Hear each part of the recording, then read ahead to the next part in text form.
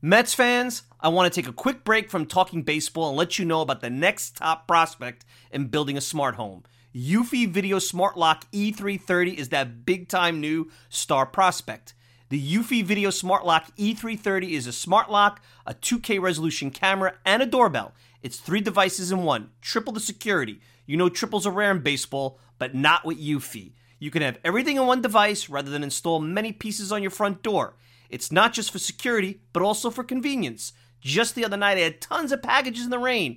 Rather than fumble for my keys, I easily entered my home. This is big since I have 4 dogs who are impatiently waiting for me at the door. No more concerns about losing keys, and you could assign passwords to your family members. Worried about when your loved ones are getting home? Eufy allows you to see them coming back home via the integrated camera. Hey Mets fans, this is a home run. I had a competitive product before Eufy, and it's the difference between a one-dimensional hitter and a 5-tool player. Eufy is that 5-tool superstar.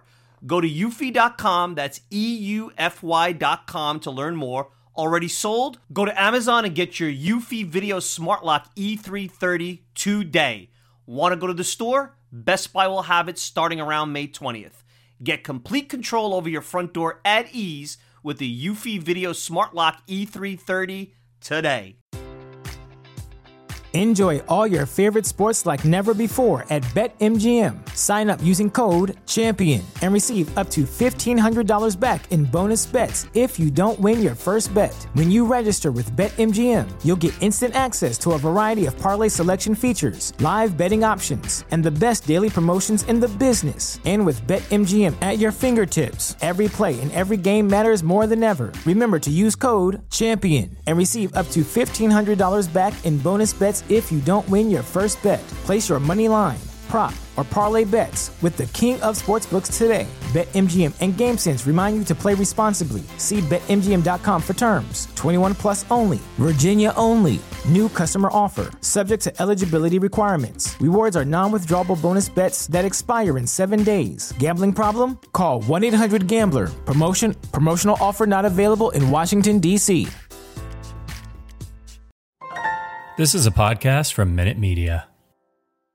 Well, if anyone thought Steve Cohen was going to get off Twitter, obviously he has proven now that that's not true. Look, Gary, would I have responded in that way? No. I think contract negotiations with players, are intended to be, for the most part, private. They involve a lot more than dollars and cents. There's a lot that goes into these things, and even if there was a promise given, it's probably better off for future interests, for future business dealings, to address that privately as opposed to really lashing out in a public forum. Now, that being said, from an entertainment value, this stuff is great. I mean, we're really kind of getting to see behind the curtain here more than we otherwise would have. I think, you want an owner who cares, and Steve Cohen has proven time and again that he is very high on that list. He cares a lot. He cares about every little thing that goes on with that club. So that's a good thing. And I also find it somewhat laughable, this idea that, well, free agents aren't going to want to sign here in New York because the owner tweets a lot. It's on the list of priorities. If I'm a free agent baseball player wanting to sign with a team, that would probably be about 32nd on my list. Behind, number one would be money. So I don't think it's that big of a deal in the grand scheme of things. And like I said, would I have done it that way? No. But I'm kind of glad that Steve Cohen did because it is entertaining for all of us. All right, let's follow up on that. So, Todd, follow up on what Anthony said right there. If you were on the Mets, which you once were, or somebody with interest in the Mets, would the owner's Twitter presence be an issue for you? No, not really at all, Gary. I think to Anthony's last point, the reality is he got beat in a negotiation. I'm sure he's a guy that's been very active in negotiations in his other businesses. I'm sure he doesn't like to lose. He felt like he wasn't treated correctly, but nobody in my mind is going to have, whether or not he tweets has a real impact in their decision to come here, especially considering the guy's got a big wallet. He wants to win. He's obviously passionate about his Mets team. So I think that would be the least of my worries if I was considering signing as a free agent in New York, especially for the Mets. And Steve Cohen, not a problem. What a coup right now here, Franny, for what Steve Cohen and this front office were able to do. Yeah, give Billy Epler the kudos for right now. I mean, he got in there and he got after it. right away. Like, it's like he was GMing. Like, he was playing Fantasy League for himself. What would I do? And he had all these lists and all this stuff. He's like, well, if I become a GM here, this is what I'm going to do. And it's like, if I become the GM of the Mets, guess what I'm going to do? By the way, do you want to interview for the Mets job? Yeah, I'll interview. Okay, you're hired. Okay, let's sign this guy, and this guy now. and that's what he had. I mean, that's the feeling it has right behind it. I'm not going to say perfect. No, there's never a perfect offseason, right? But they did add three quality players. I'm not going to say because I don't know enough of Starling Marte in the clubhouse. I know him as a very quiet guy, not one that's going to be, like just rah-rah, he just goes out and balls. That's what I know. But all I know is, in knowing Mark since he was a kid, he did swim lessons at my mom's house for years, mom and dad's house. So I've known him since he was a little kid. He's a leader. He wants to win. He loves the game. And he's going to show you that he's pretty damn good, too. Oh, and then there's Eduardo Escobar. Everybody that I've been around and associated that's played with him with the Twins or anyone, guess what? Love him. They love him. Mm-hmm. They love what he brings as a person. They love what he brings as a player. And they love what he just brings in the clubhouse as a leader.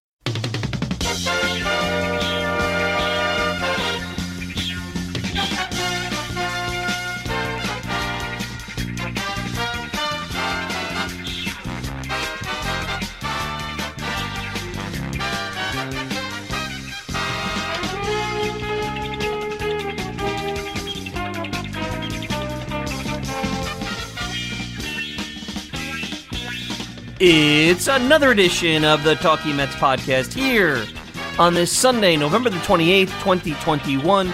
Of course, I'm your host, Mike Silva. You can check me out all the time at thetalkingmetspodcast.com. Send me a tweet at Mike Silva Media, and you get the show on Apple Podcasts, Spotify, pretty much whatever podcasting service you desire. If you want to interact with me, Mike Silva at talkingmetspodcast.com. No G. Mike Silva at talkingmetspodcast.com, and you can check out our friends over at Fansided, as we are part of the Fansided podcasting network. Check out our friends over at risingapple.com, the good folks over there, great content, risingapple.com. Well, hope everybody has fully recovered from Thanksgiving. Another one in the books, and the hot stove could not be hotter. I know in some parts of New York we saw snow for the first time. It might be a little bit chilly, I know, over by me. But the hot stove is a burning here, and we got a ton to talk about as I come to you from another wild week in Metsland. And not only will you get one, but you'll get 2 hours of content here today, as I'm going to have to split it up into 2 different shows. I've been planning it for a while, and you'll hear part 2 of this program in a bit, where I have the first ever Talking Mets panel, as I have fans and listeners of the show, and we'll give it a try. And how did I select these individuals? Well, guess what? They were some of the more interactive individuals from the course of the last couple of years. Nothing more than that.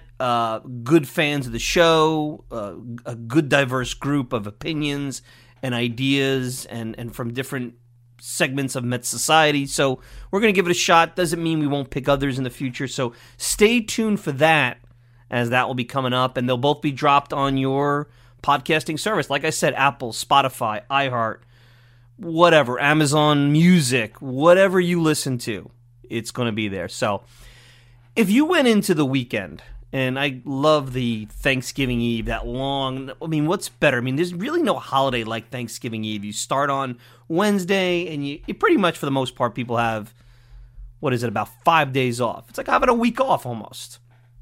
And if you went in on Wednesday, which I think some of you may have, a little melancholy over the news that here we go again, another free agent spurned the Mets, and Steve Cohen took it to Twitter, and he was upset because he was under the impression, and I think all of us were, that the Mets had a pretty good shot at bringing back Steven Matz. Now, I know that would have been a polarizing decision because, similar to a lot of other of the young pitchers, I think Matz always fell into the category of disappointment because we always expected him to be Harvey and Syndergaard and DeGrom, when in reality, he's a very good left-hander, guy who could be a number 3 on a good day, a solid back end of the rotation starter. He's going to wind up having a nice 10-plus year career in the big leagues, and I think he's going to be a guy that pretty much is going to win 10, 12, 13 games a year. I think that's what you're going to be looking at as you go forward with Steven Matz. What's funny is that everybody talked about Steven Matz. You heard Joel Sherman and whatnot, how he had this renaissance in Toronto. And why did the Mets not be able to figure out this renaissance? And we'll talk about the player real quick because I was all in favor of that contract. 4 years is a little bit more than I'd like. $11 million a year with the way the pitching market goes for a guy that probably could give you 160, 170 innings. Basically 30 starts, 6 innings, 3 runs. When you have a good offense, and it looks like after the moves on Friday, the Mets are working towards getting a better offense. I don't know if there'll be a 5-run-per-game offense like I expected a year ago, but a better offense. 6 innings, 3 runs with a good bullpen will get you where you need to get. Steven Matz was the same pitcher outside of the pandemic 2020 anomaly that we'll throw out for everybody, good or bad, that he was with the Mets in 18 and 19. Virtually the same innings, strikeout rate, walk rate.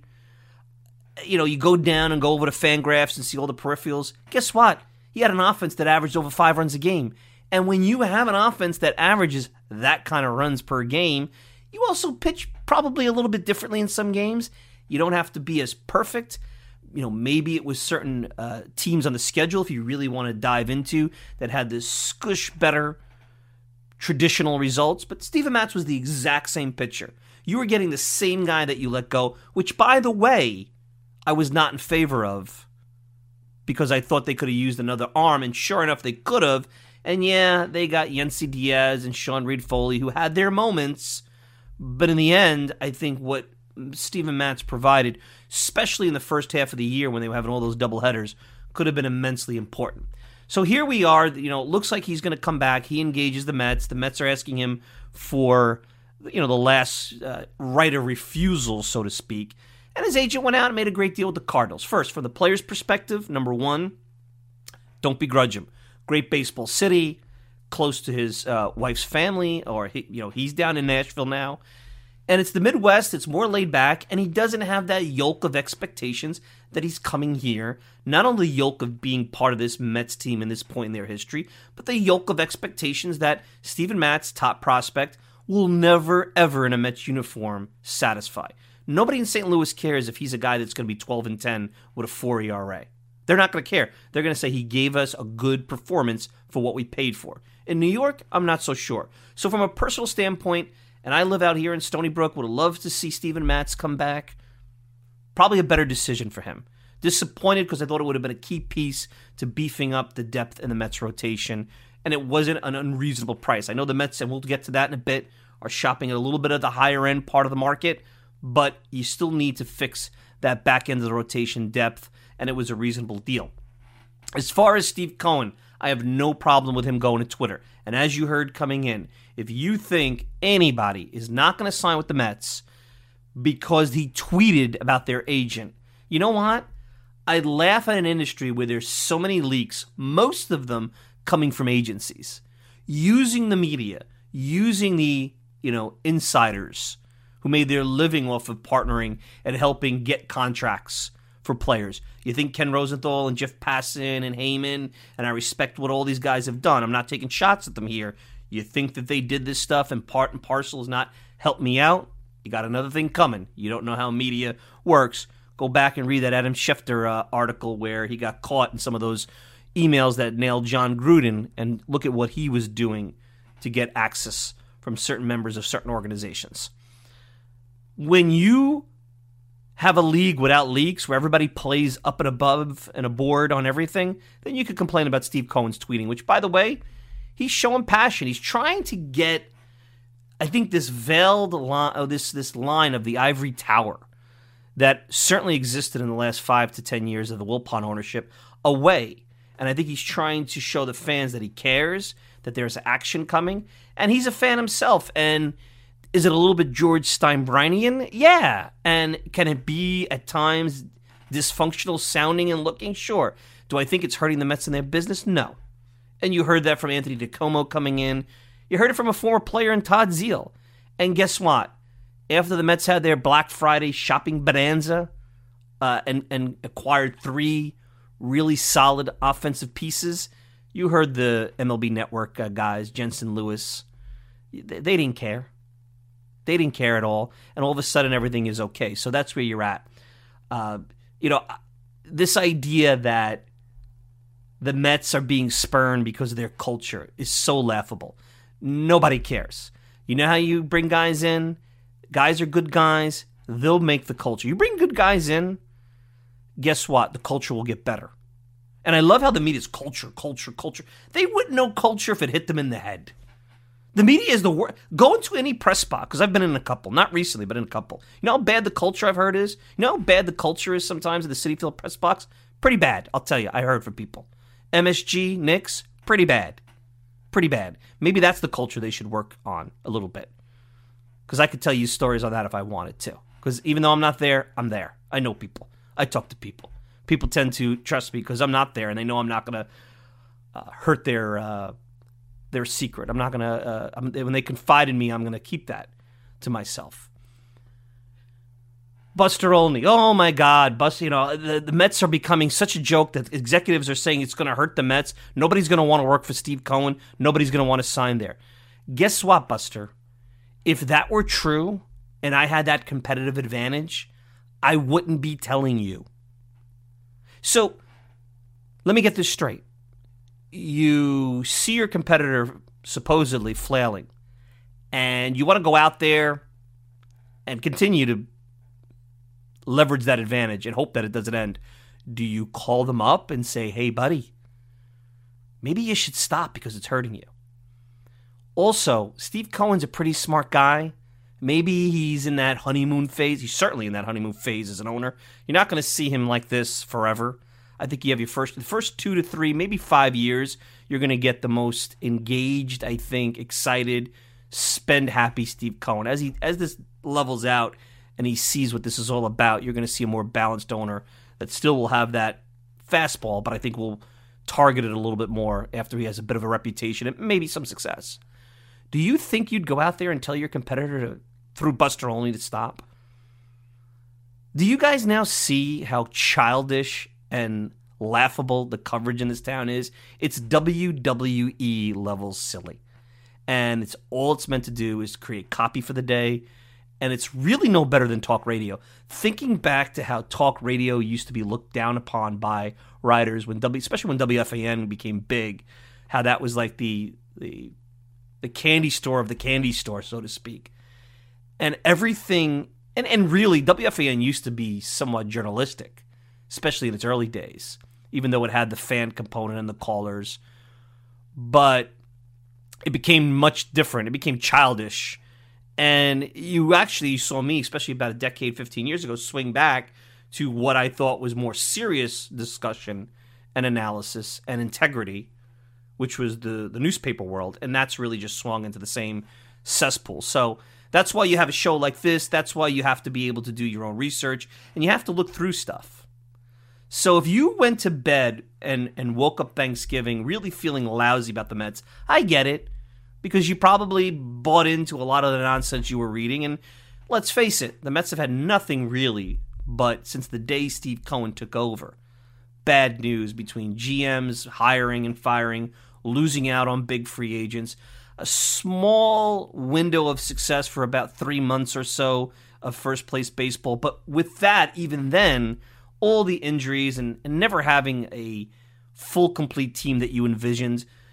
It was like a car being in start and stop. You were still kind of in the race, but you knew something was wrong. And then everything went kablooey, and after Labor Day, it basically was irrelevant Mets, and now nobody wants to take the job. Nobody wants to, there's no manager. Nobody wants to play here, so on and so forth. Then Friday night happens, and Black Friday happens, and Steve Cohen says, you know what, enough. And you saw the beginnings of what the Mets' plan is, and I wanted to really do a show kind of outlining the Mets' off-season plan, which I would see it. But I didn't have that opportunity, obviously, because of what happened with the GM search, and then the holidays came. And part of what I was going to do this week was that. One thing you're seeing with this, deadline, so to speak, of the lockout, which we'll probably next week at this time be talking about, well, when are we going to see Hot Stove again? When are we going to see baseball again? There's a sense of urgency with the players and the agents and the owners, similar to the NBA. I mean, this is a ton of activity winter meetings. Now, I'm sure that deadline has something to do with it. I don't think we would have seen maybe to this level till the winter meetings, because players like to see how their market will develop. But a lot of guys don't want to go into this lockout and spend 2 months at home wondering, what will my contract be? How much will it be? And will I have a job? Even though guys that the Mets sign like Eduardo Escobar, Mark Canha, certainly Starling Marte, they all will have jobs. It's the fringy guys, the guys that get the 1-year deals. Those are the guys who might have to worry. The veterans who, depending on how the league looks at them, will they actually get an invite or will they get some guarantees? So one of the things is like, hey, look, a deadline works. Is there a way to do that in the offseason to create some excitement around the sport without compromising the fact that these are pretty big decisions? These are pretty big decisions that everybody needs to make. And should you really rush them? No. But I think sometimes, similar to the sport we're in now and how methodical everything is because everybody's overthinking everything, maybe we're overthinking the free agent process too because, let's face it, the only one that really wins in the end with free agency, other than the player, by being methodical and long range, is really the team trying to either drag the contract down a bit or the agent trying to drag the money up a bit. The lifestyle of the player's not going to change.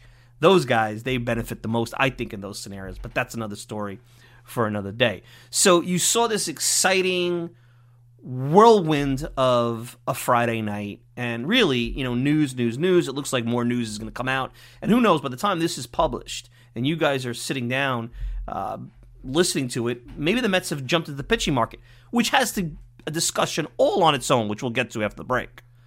But what you saw here with the Mets is they really, and if you go back to shows that I had throughout October, and really a concept that was brought to light by the Braves and how they handled the trade deadline. And remember, this sport is all about copycat. I've talked about it before. Florida Marlins win a World Series with Juan Pierre and Luis Castillo at the top of the lineup. It's speed that needs to get it done. The Red Sox the following year win a World Series with on-base percentage and power. Oh, forget about it. Need to get on base, need to hit for power. And so on, and so on, and so on, and so on. Up, you win with a lot of bullpen. Everybody goes out and signs bullpen arms. Up, you win with a lot of starting pitching. Don't worry, don't need offense. It's since the end of time. But what you see here is a little bit different because I think two things that are fundamental that have always existed that the Mets went out there is to get guys, first off, yes, they get on base, but also you have players here in Marte that run the bases well, that, yes, hit for power, but none of them are bad defensive players. And I think in the case of Canha, that you have a little flair. Now, I know he's doing the bat flip, and that's controversial and whatnot, but I think the one thing that the Mets, especially when the chips went down, the Mets had fun. I think it was at times manufactured fun, like the horse joke, still to this day drives me nuts. But I think that anytime they had fun, it was like an exhale, a sigh of relief. They have achieved what they're expected to achieve. There's a lot of expectations on these guys, and I think they kind of succumb to that pressure. Can they have a team that generally is out there and has a little flair and character, but real flair, good flair, not obnoxious flair? I think Stroman has that. I think, and oh boy, we'll get to him. I think he goes over the line a little bit at times and goes from flair to obnoxious and back. So they went out there and they got component players like we saw at the Braves, professional guys that can round out a lineup, maybe not sexy, but each one of those guys, if they perform somewhere to their career norms for not Marte, but Escobar and Canha, reasonable 2-year deals that I can't see either one of those deals going very bad. Even Jed Lowry, everybody jokes about. 2-year deal. He had 8 at-bats, 7 at-bats with the Mets. You can't really go wrong. It's you piss away money, but again, if it doesn't impact you doing other moves with this owner, not a bad deal. Now, Marte's different. Those last 2 years might be ugly. He's a guy who's based on his speed. Speed tends to decline after age 32, 33. He's right around that age. But All you gave up was money for him. You didn't have to give up Brandon Nimmo like you had to a couple of years ago when he was in Pittsburgh. He's a guy that, hold on, he actually scores from second on a single. Could you believe that? Brings pretty good defense and is a guy that, adds a component of speed that, for whatever reason, I don't know if it was injuries, I thought the Mets really underutilized the stolen base. They started to get into it late in the year, probably right around late August when they were a little bit desperate. I don't know if that was planned or maybe guys got healthier, but guys like Pilar and VR, I'm like, why can't these guys run? Lindor, they stolen bases in their career. I mean, you have decent speed like Starling Marte. You should be able to steal 30 bases without being irresponsible and running yourself out of an inning. And by the way, if you take a good lead and you know to run the bases, more than not, you can steal bases on most catchers with the exception of the Yadier Molinas of the world. So let's remember that. So the Mets went out and got themselves some really good component. Maybe it's their Jorge Soler and Eddie Rosario and their Adam Duvall, in that sense. Because let's face it, I would love to see an offseason where the Mets could go out and get Javi Baez and get Michael Conforto back or sign Nick Castellanos and, play at the deep end of every position. But Billy Epler has been pretty consistent from the minute he took the GM job, is that he's going to go out and he's going to spend those resources and he's going to go really to the deep end of the pool on pitching. And for offense, he's going to go component-driven. And I think they may have one, and I think it will depend on how the pitching shakes out, one big fish move. And I still think bringing in Baez and bringing that kind of dynamic bat, as risky as it is, if you could get it, as MLB Trade Rumors, if you go to that site, I can't believe how accurate they were on the contracts that we saw this weekend with Marte and Canna and Escobar. Get him on a reasonable, if you could get him on a 4-year, $120 million deal, go for that. I don't think you can.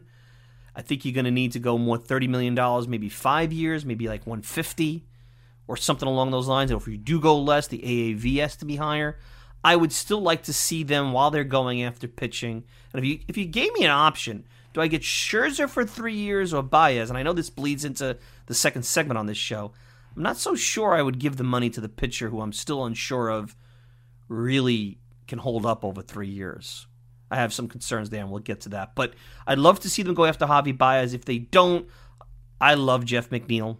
But I also think Jeff McNeil has a lot to prove, and it wouldn't be the worst thing to put him in a super utility role. And look, there's going to be a DH. Right now, Robinson Cano's back has sidelined him for the rest of the winter, it sounds like. You don't know what you're going to get out of Dom Smith. You don't know if you could go out and get after the lockout and everything kind of resumes, and where then things will get really interesting because leverage will swing in different ways from player to owner. A DH like a Nelson Cruz. Do you even want that? So I would be careful about just giving second base to Jeff McNeil, especially considering you could use another bat for the DH. So it's not like just because you get Javi Baez back. I'm starting to really, it's amazing. I was a guy who I would never think 2 weeks into his tenure with the Mets, maybe up until Labor Day, I really would never have thought I'd really want him back or care whether he ever came back. But he showed me a lot, like I said, with his base running. I think his relationship with Lindor is important. The power is, he's got as much power as anybody in Mets history. His power is big time, just like Piazza, just like Cespedes, just like Strawberry. He's in that pantheon. He's a different type of hitter, and if he could even, for one iota, evolve, and that's a big if, because nobody at his age, even late 20s, who has hit a certain way is going to evolve and do a complete 180. But if he can evolve to some iota of patience, could you imagine what he can do? Yeah, I see the numbers. I saw the numbers on MLB.com. He doesn't hit 95-plus mile-an-hour fastballs at the same rate as Corey Seager and Correa, and he's a righty batter, and as he ages, that bat slows down. It's going to even be harder for him to keep up. That's why I'd keep the contract reasonable. But at this point, you've filled a bunch of positions with really nice professional component players. It'd be nice to have one other star. And would I be comfortable with an offense that's, you don't have to have stars at every position to score 5 runs a game. You don't. You have to make contact. You have to move runners along. You have to execute. All the things the Mets didn't do. Maybe hit some home runs every once in a while if you're a home run hitter. I could see the Mets going to battle with that, and I'd be fine where your star is really Pete Alonso, and you're going to hope that guys bounce back like McNeil And you got some guys in the minor leagues. It looks like now the Beatties of the world, the Vientos, have some time to develop and breathe and not be pushed into the same type of situation that Pete Alonso's in. You got an elite run creator at the top and Brandon Nimmo if he could stay healthy. But I'd like to see one more bat. But I really like how they went component for 1 year on AAV. I think it's about $43 million they spent on those 3 players. That's what it would have cost you to match the Syndergaard contract and probably Michael Conforto. And I like Michael Conforto, and I wanted to see potentially a reunion.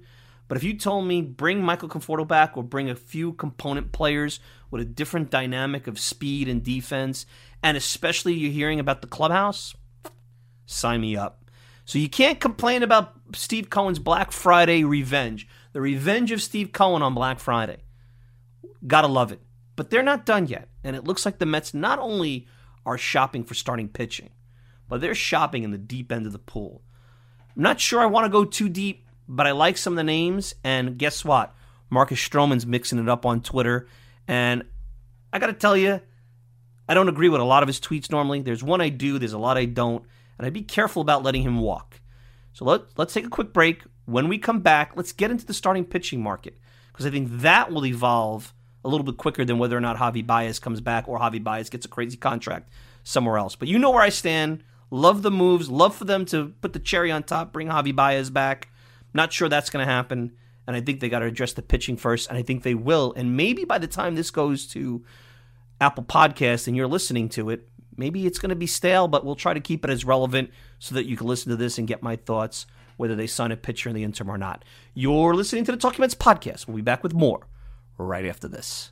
Thinking through that importance of, farm system and depth. And, there are some constraints in Major League Baseball. There's only so much we can spend internationally. Those players take a long time to develop. There's only so much we can spend in the draft. Those players take a long time to develop. So are there avenues to go grab contracts elsewhere, right, and tie prospects to them? Some teams are still doing that. Most teams are not doing that. But I think it's just the openness and the willingness to be able to take something and say, look, we're gonna spend a lot on this player. The contract might be a touch underwater, but we're gonna get this prospect back. I think doing exploring those and trying to push those through a little bit more. There's an openness to do that here. So you take with you all of your experiences, and so one thing that definitely stands out is just the depth, right? The number of starting pitchers that we were using in any given year, is something that is ingrained in my mind, and it's it has kind of guided my approach this winter. I'm engaged in a ton of starting pitching right now, and as well as infield and outfield. But the experiences, you never want to waste an experience. So I'll take that. I'll take that learning and that knowledge from doing that job before and be able to apply it here.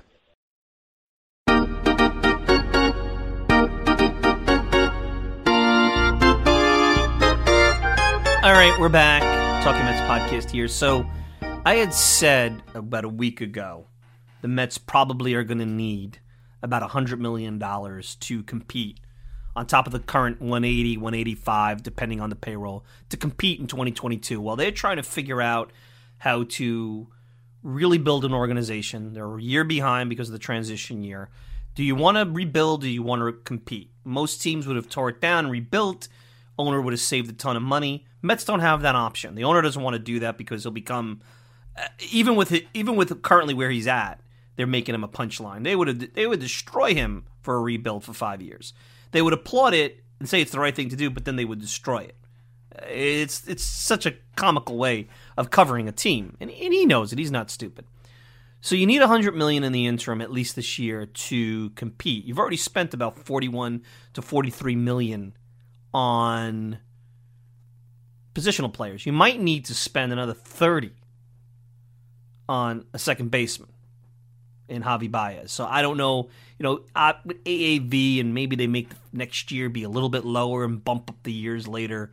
We'll see. You still got to sign Jacob deGrom. You still got to sign Nimmo down the road. So there's a lot. This is a complicated. The payroll is going to have to be, if they want to compete and win, the payroll is going to be complicated if you shop at the deep end of the pool. That's why I'm not sure, as I look at the pitching situation here, I'm not sure that Max Scherzer is the way to go. Now, it sounds like they're all in on him, and from what I understand, I mean, Jarrett Cole is $36 million a year.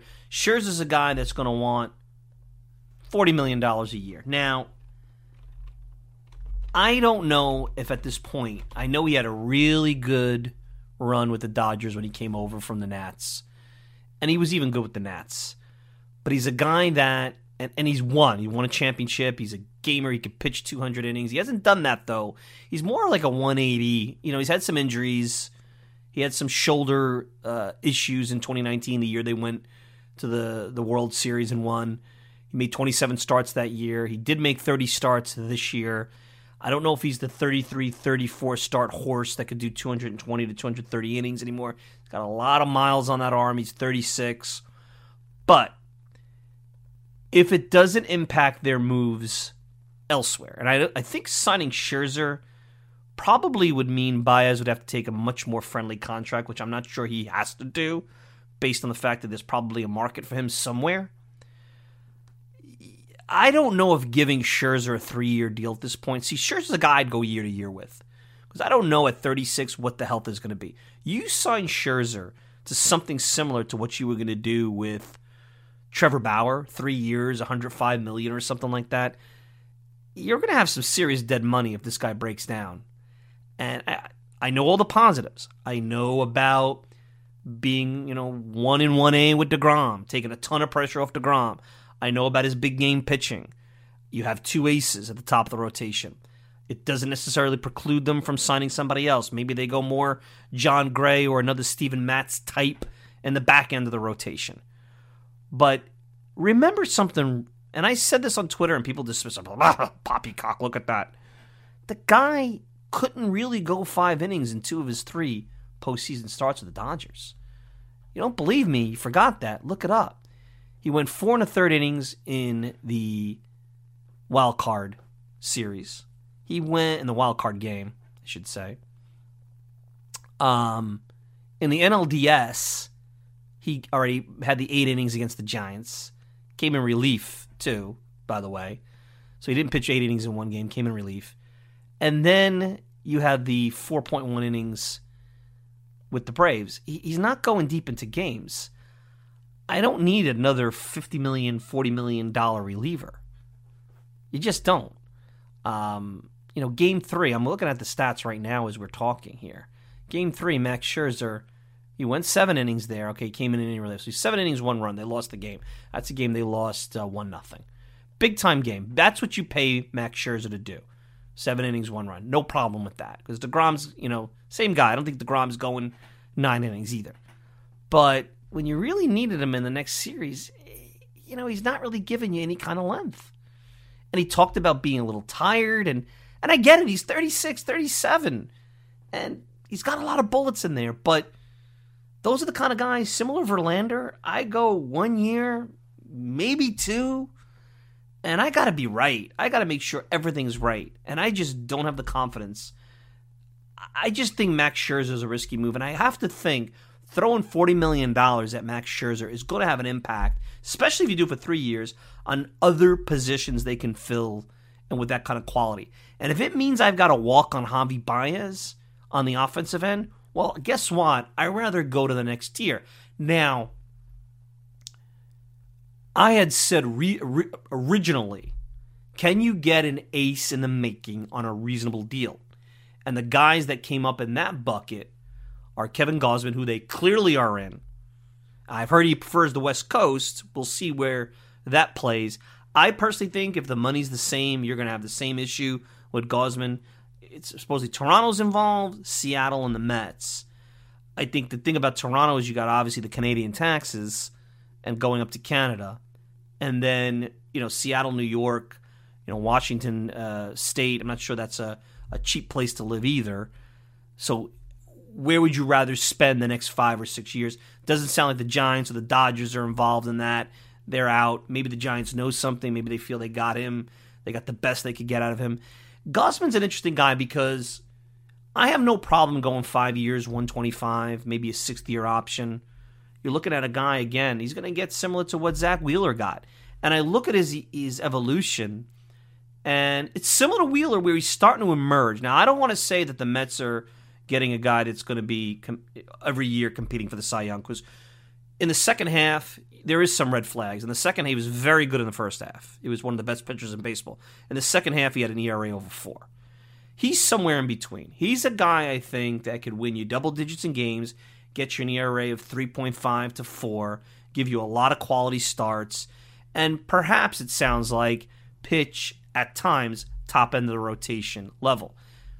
That's what we thought Zach Wheeler was, and I was concerned that Zach Wheeler wasn't going to hold up over 5 years. It was also a different time when you were still looking to possibly extend Syndergaard. You knew the DeGrom extension was coming up. You knew Matz was still on the board. It was a different ownership group, so I was hesitant. Today, the Zach Wheeler deal, no problem. I'd do that deal. Because again, as long as a deal doesn't impact other moves in the short term or long term negatively where the team won't be able to fully compete and win, it's only Steve Cohen's money. I don't care about him spending his money. That's for him to decide. He's going to raise ticket prices anyway. Things are going to be expensive to go to Citi Field anyway, so why not enjoy yourself, right? So I don't have a problem. So I sound a bit like a phony with Gausman because a lot of the same things, even with Robbie Ray, who's, I thought maybe he'd be more like Jose Barrios and get a 7-year, $130 million deal. Here's a guy with a little less of a resume. At least Gausman, when he was in Baltimore, and he pitched for, I think, one of those good Orioles teams, but not necessarily a lot of good Orioles teams. And he's in the American League East, and he's facing tough lineups, and the DH. He held his own. He was a guy who was like 10-12, ERA around 4, had spurts where he just looked bad. But, again, there are not many guys out there in the market. John Gray is not going to give you number one starter, I think, at least from looking at him from afar, like a Kevin Gausman can. Same thing with Zach Wheeler. We never felt that he could give you consistently number one. He had the ability to do it. He was more like, hey, look, he'll give you a good number 3, maybe more number 2, and then against good teams like the Yankees and the Braves, he's going to get clobbered against some good teams on the road. And I was wrong. He evolved. And maybe Kevin Gausman's evolving, and maybe he's evolving at a time where you can get him where if it was a little bit earlier in his career and he started doing this at a much cheaper deal. And you get yourself someone to take the pressure off of DeGrom and potentially, look, I know that it's heresy to say this. You don't know if DeGrom resigns. I think if you win and you make things good here, the Mets are going to want to keep him. But you want to make that good in the interim, and maybe Gausman helps you in that way. Now, when you start to look at that ace in the making on a reasonable deal, both Robbie Ray and Kevin Gausman come with downside. I could easily see either of those guys turning into Chris Archer, Jeff Samardzija, Johnny Cueto. Go look at those contracts. Jeff Samardzija was a well-regarded ace in the making when the A's acquired him and then traded him to the White Sox. And he's been anything but that. Johnny Cueto was coming off a big-time performance as a rental with Kansas City when the Giants signed him. And he gave him one good year. You give these guys 5 or 6 year deals, they could look pretty bad pretty quick, and bad deal after bad deal adds up, and then the Mets could look like how the Giants looked a couple of years back, where they had all this dead money and really no way to get around it and field a competitive team. The only other option you have at that point is to go to the scrap heap, and there's really not a value bin. Steven Matz, who I thought would have been a value, maybe a 2-year deal, got a 4-year deal. John Gray's going to get exactly what Matz got. Maybe Desclafani already off the board, Alex Wood off the board. Maybe you could go and get Zach Greinke on a 1-year deal. He seems to have declined a little bit. But then you're going to be going down to Tyler Anderson, Martin Perez, maybe then really the scrap heap, James Paxton, Aaron Sanchez, Dylan Bundy. You do not want those guys because then you're going to be pushing Peterson and McGill, more likely rotation candidates. It sounds like they want Peterson and McGill to be options 6 and 7, and then maybe the scrap heap guys be somewhere in that mix. So that brings me to my point, which is Marcus Stroman. And I know he's tough to take. And look, he's been liking tweets. He's been tweeting out how great he is. He's been butting into conversations. And I've said this once. I'll say it 1,000 times. There is very little politically and off the field that Marcus Stroman and I agree with. We're different people. Maybe we both come from Suffolk County. But, I didn't grow up here. He did.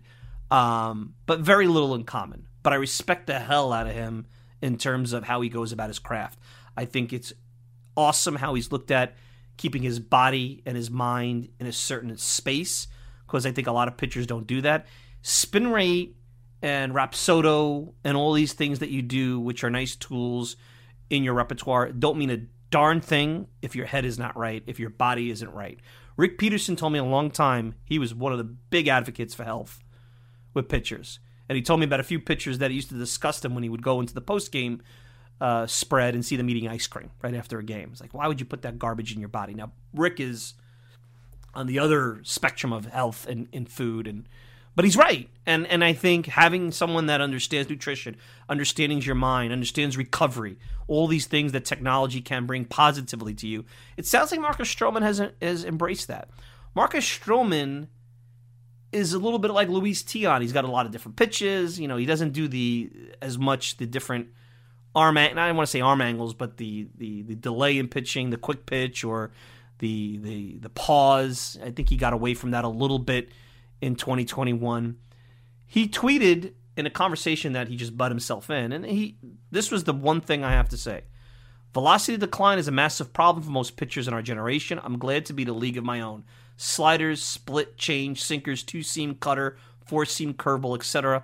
I'm betting heavy on myself against all others over the next 5 to 7 years. Well, there you had it. He wants a 5 to 7 year deal. I don't know if he's going to get that, but I can't see him getting anything less than 4 or 5 years. He's not going to get any less than 4. I don't think it'll be 5 to 7. I think it'll be 4 to 5. And I think he gets $25 million a year. Can you honestly sit here and say Gausman 5, 125 or Stroman 5, 125?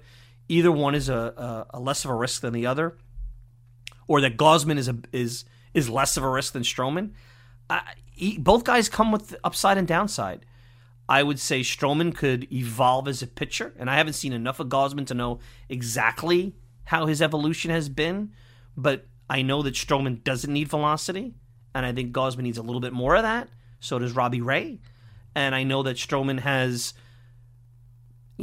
battled with less than his best stuff and, can use his defense. I'm not sure those other guys who are relying on a higher strikeout rate can do the same. He's pretty good at, keeping the walks down. I do think that there's the theatrics and the antics, and going out on Twitter now, and here's the other thing, calling the Mets out for wanting Gausman and Ray, which, I guess, look, if Steve Cohen does it, he really can't complain if a player does it. But when you're in that club, the Players Association, you think Gausman and Ray are happy that their contract stuff is being thrown out there? Because Stroman obviously knows something. He talked to the front office, talked to his agent talks to other agents. They know what's going on. And then he likes a tweet from a dopey fan who puts race into the whole thing. Look, I'm going to tell you this once. I'll tell you this 1,000 times. This is probably the last time I'll ever mention it. I always say that, and then I have to mention it again because I feel compelled to. I don't care if you're from Mars, Venus, purple, or green. If you can help the Mets win, Steve Cohen's going to have room for you. If you can help the Mets win, there'll be a roster spot for you. And if you're good and there's a market for you, they're going to pay you. They're going to let a lot of stuff go. There's a lot of stuff off the field that was done over the last couple of years in sports that was disgusting. But everybody forgot about it once the games got real. And when it's time to get paid and you can contribute to a team, they're going to pay you. So for him to even go that route, I know it's just liking a tweet, and I don't want to get too deep into that. I just think it's wrong. And it shows me a lot of where the mind is at. And it's disappointing. But be that as it may, that's neither here nor there. That's not going to change the fact that of all the names I just told you, I got to agree with Stroman. He's the most likely to be consistent throughout a long-term deal and hold up over that long-term deal and be able to deal with age in the best way possible. And again, I'm being straight here. I don't know enough about Robbie Ray and Kevin Gausman on that level. I've seen Stroman at a deep level. But knowing what I know with Stroman, I'd love it in a world where the Mets, and it sounds like Robbie Ray is not, I'm surprised that Stroman says he's a priority because the Mets don't want to give up a pick, but being that they got one for Syndergaard, maybe they're a little more open to in the right situation. I love a world where instead of going Scherzer, why don't you go Gausman and Stroman? I think that would be exciting. Can they afford $50 million of pitching between those two guys? Well, if you're going to give Scherzer 40, give me the two guys at 50. That's my take. I'm not all that excited about Scherzer. Now, he'll get signed, and look, if that's the direction to go, you'll know. That, to me, could be fabulously good, and I hope it goes fabulously good, but it could be fabulously bad, and we could be sitting here with egg on our face, hopefully for not more than a year, but maybe up to 3 years, because I think he's going to look for a 3-year deal. And if you want to talk about welcome to the big league, Steve Cohen getting used by agents and not coming back to him, because let's face it, welcome to the big league, Steve Cohen. They're going to use you. When you go out there and say, come back to me with your best offer, they may do that. They're going to shop your offer around, but don't be surprised your offer gets used to go somewhere else. And that could be happening with Scherzer here. So, there's no easy answer here. Yes, it's Steve Cohen's money. Who cares? Spend Steve Cohen's money. But to be quite honest, it can potentially, this kind of spending spree, even though right now it doesn't seem to be too harmful, even with the Marte deal, has repercussions on how they could spend next year, the year after. They have DeGrom, they have Nimmo coming up. You're going to want to, hopefully some of these prospects develop, the pitchers like JT Ginn and Matthew Allen, and then you have guys like Beatty and Vientos and Francisco Alvarez. You hope at some point that these guys develop where you have some low-cost options, assuming the CBA stays the same. Look, Pete Alonso's going to have to get paid soon. He's been in the league 3 years, guys. He's at arbitration. You're going to be staring down the barrel of having to pay him very, very soon. It's crazy to say that. So you got to be careful in the sense where how can you do this spending spree? How can you spend, if it is a number that it does come out to $100 million AAV for this year, how can you spend it where you don't kill yourself for years and years to come? Because what you're spending is you're spending for the right to get into relevance in the tournament and be in the conversation. Nobody's going to give you preferential, the Mets are the team to beat. They'll love the offseason, winning the offseason. I talk about this all the time. And look, how much fun is it to win the offseason? Friday was a fun day. Saturday was great being a Mets fan. But it wears off in July when these guys aren't playing or these guys are underperforming, and you go into an 8-game road trip or a 9-game road trip to the West Coast and you get your butt beat. November and Thanksgiving and Black Friday doesn't matter anymore at that point. So you got to be smart. Personally, I'd be real careful about Scherzer. I wouldn't just throw Stroman to the side, all the tweeting and all that notwithstanding. And if I could get two guys, maybe a Gausman and a Stroman, and look, you want to go the John Gray route, go Gausman, John Gray, and you have the upside guy who like Matz will probably give you good 4 or 5, a guy that's went to Colorado and been successful, and then you get Gausman at the top, and then you want to shop in the bargain bin and go Dylan Bundy or Mike Fiers or James Paxton or Aaron Sanchez. I'm fine with you going into that bin. You probably don't have to do that next week by the deadline, by the December 1st, because those guys are going to be around, and they probably need to showcase themselves late in the offseason anyway. Some of them who haven't been healthy consistently. There really is no... To me, the bargain bin doesn't really... You know what the bargain bin is? It's the scrap heap now. It's gone from top of the rotation to pretty expensive right next there, and then there's the scrap heap. There's none of that. I could get a guy on 1 year, $7 million plus incentives. There's none of that anymore. It's gone. It's done. All right, let's take a quick break, wrap up. I'll tease a little bit our next hour as we get into our first Talking Mets panel. An historic day here, a Thanksgiving weekend, an historic day in Talking Mets podcast history as we bring the fans into the show in a fun way. We'll be back with that and more right after this.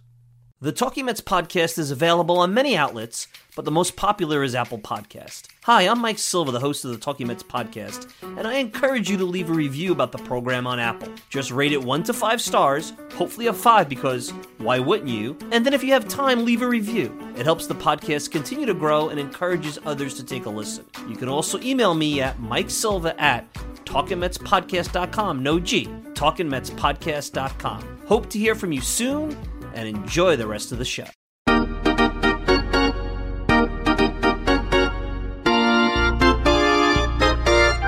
All right, we're back. Final thoughts. So, really fun second hour coming up. If you're listening to this, I'm trying to get this posted before the panel. I'm working on it hard. We're getting up to the second hour, and it doesn't take 5 minutes to post, but we'll work on that. That's my problem. Wanted to give you guys a little tease. Now, I'm not going to tell you who's part of the panel. I want that to be a surprise when you listen to the program. Some really good guests, big-time Mets fans, some who are involved in their own podcasting and blogosphere, some who are from another country, some who've been watching the team for many, many years. And I think they all bring their own blend of experience with the team, knowledge, and it should be a lot of fun. And it's going to be an hour. It's going to be polite. Stole the idea from the Queens Baseball Convention, and they've done that. I've been part of those panels in the past. They've done it pretty well. Mark Healy, a good friend of the show, Gotham Baseball, always does a great job with that. And I said, why can't we do that on Zoom and bring it to you, the listener?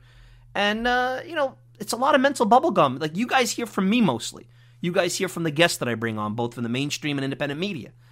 Why don't we hear from people who listen to the show, who are fans of the show, and hear what they have to say, because maybe there's something that I'm missing. But what a wild week. I mean, it starts off with Steve Cohen and the tweeting controversy, the Mets getting spurned by an old friend, then you have the Thanksgiving holiday, and then it's Black Friday and the Mets go out and they really copy the blueprint that the Braves put out there by getting some really good component players that I think really together are much more valuable to the offense than just going out and putting all that money into a Michael Conforto and potentially bringing back an old friend Syndergaard. We have to get over 2015. I've been holding on to that rotation and the promise. It was a nice run. It was something that was special and always will be special. It never reached the potential that we thought it should have reached. That happens. Now you have to play a little checkbook baseball, and you have this bridge to the next era of Mets history with Steve Cohen, with his new GM, and maybe when it's all said and done, this wild 2 years between Sandy Alderson, one GM, two GMs, all the controversies, you'll look back and laugh, and I'll tell you what, one thing's for sure, it's not dull, and there's going to be a lot of news, and the one thing I can promise you about the Mets, with this owner, at least in the short term, they're always going to be newsworthy, they're always going to be in on guys, they're not going to be wallflowers, they're not going to be the bottom end of the big market teams. I'll tell you that. So stay tuned. More to come. Our first ever Talking Mets panel here on this Thanksgiving weekend. Go and digest whatever leftover turkey you have. Come back and listen to more Talking Mets in the second hour. I want to thank everyone for tuning in. Of course, you can check me out all the time at the TalkingMetsPodcast.com. Send me a tweet at Mike Silva Media. And you get the show on Apple Podcasts, Spotify, pretty much whatever podcasting service you desire. If you want to interact with me, Mike Silva at TalkingMetsPodcast.com. No G. Mike Silva at TalkingMetsPodcast.com. I'm your host, Mike Silva. Enjoy the rest of your Sunday. We'll be back with another second hour Talking Mets panel very soon. Stay tuned throughout the day. Till then, take care, everybody.